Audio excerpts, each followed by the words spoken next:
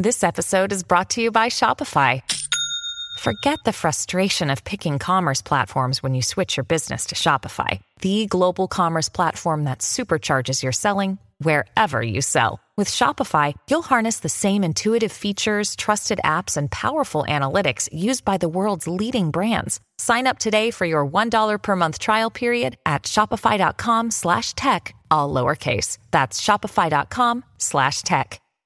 Mom deserves the best, and there's no better place to shop for Mother's Day than Whole Foods Market. They're your destination for unbeatable savings, from premium gifts to show-stopping flowers and irresistible desserts. Start by saving 33% with Prime on all body care and candles. Then get a 15-stem bunch of tulips for just $9.99 each with Prime. Round out Mom's menu with festive rosé, irresistible berry chantilly cake, and more special treats. Come celebrate Mother's Day at Whole Foods Market.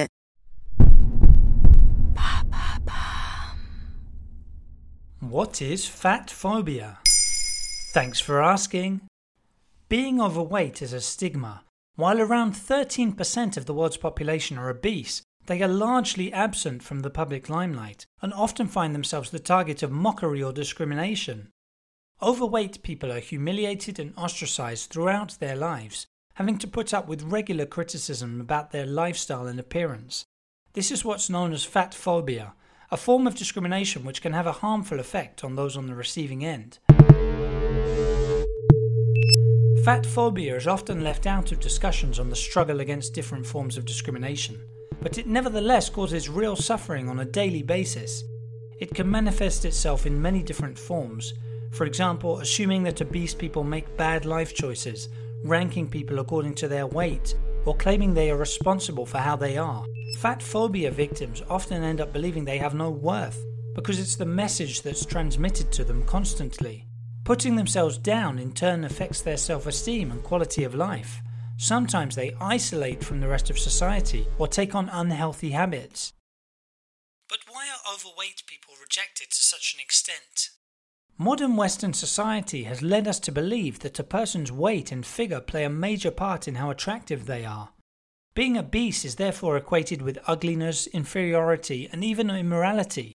Fatphobia has become integrated into the general way of thinking for most people.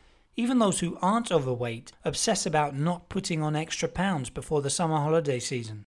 Online algorithms also seem to now be pre-programmed with fatphobia.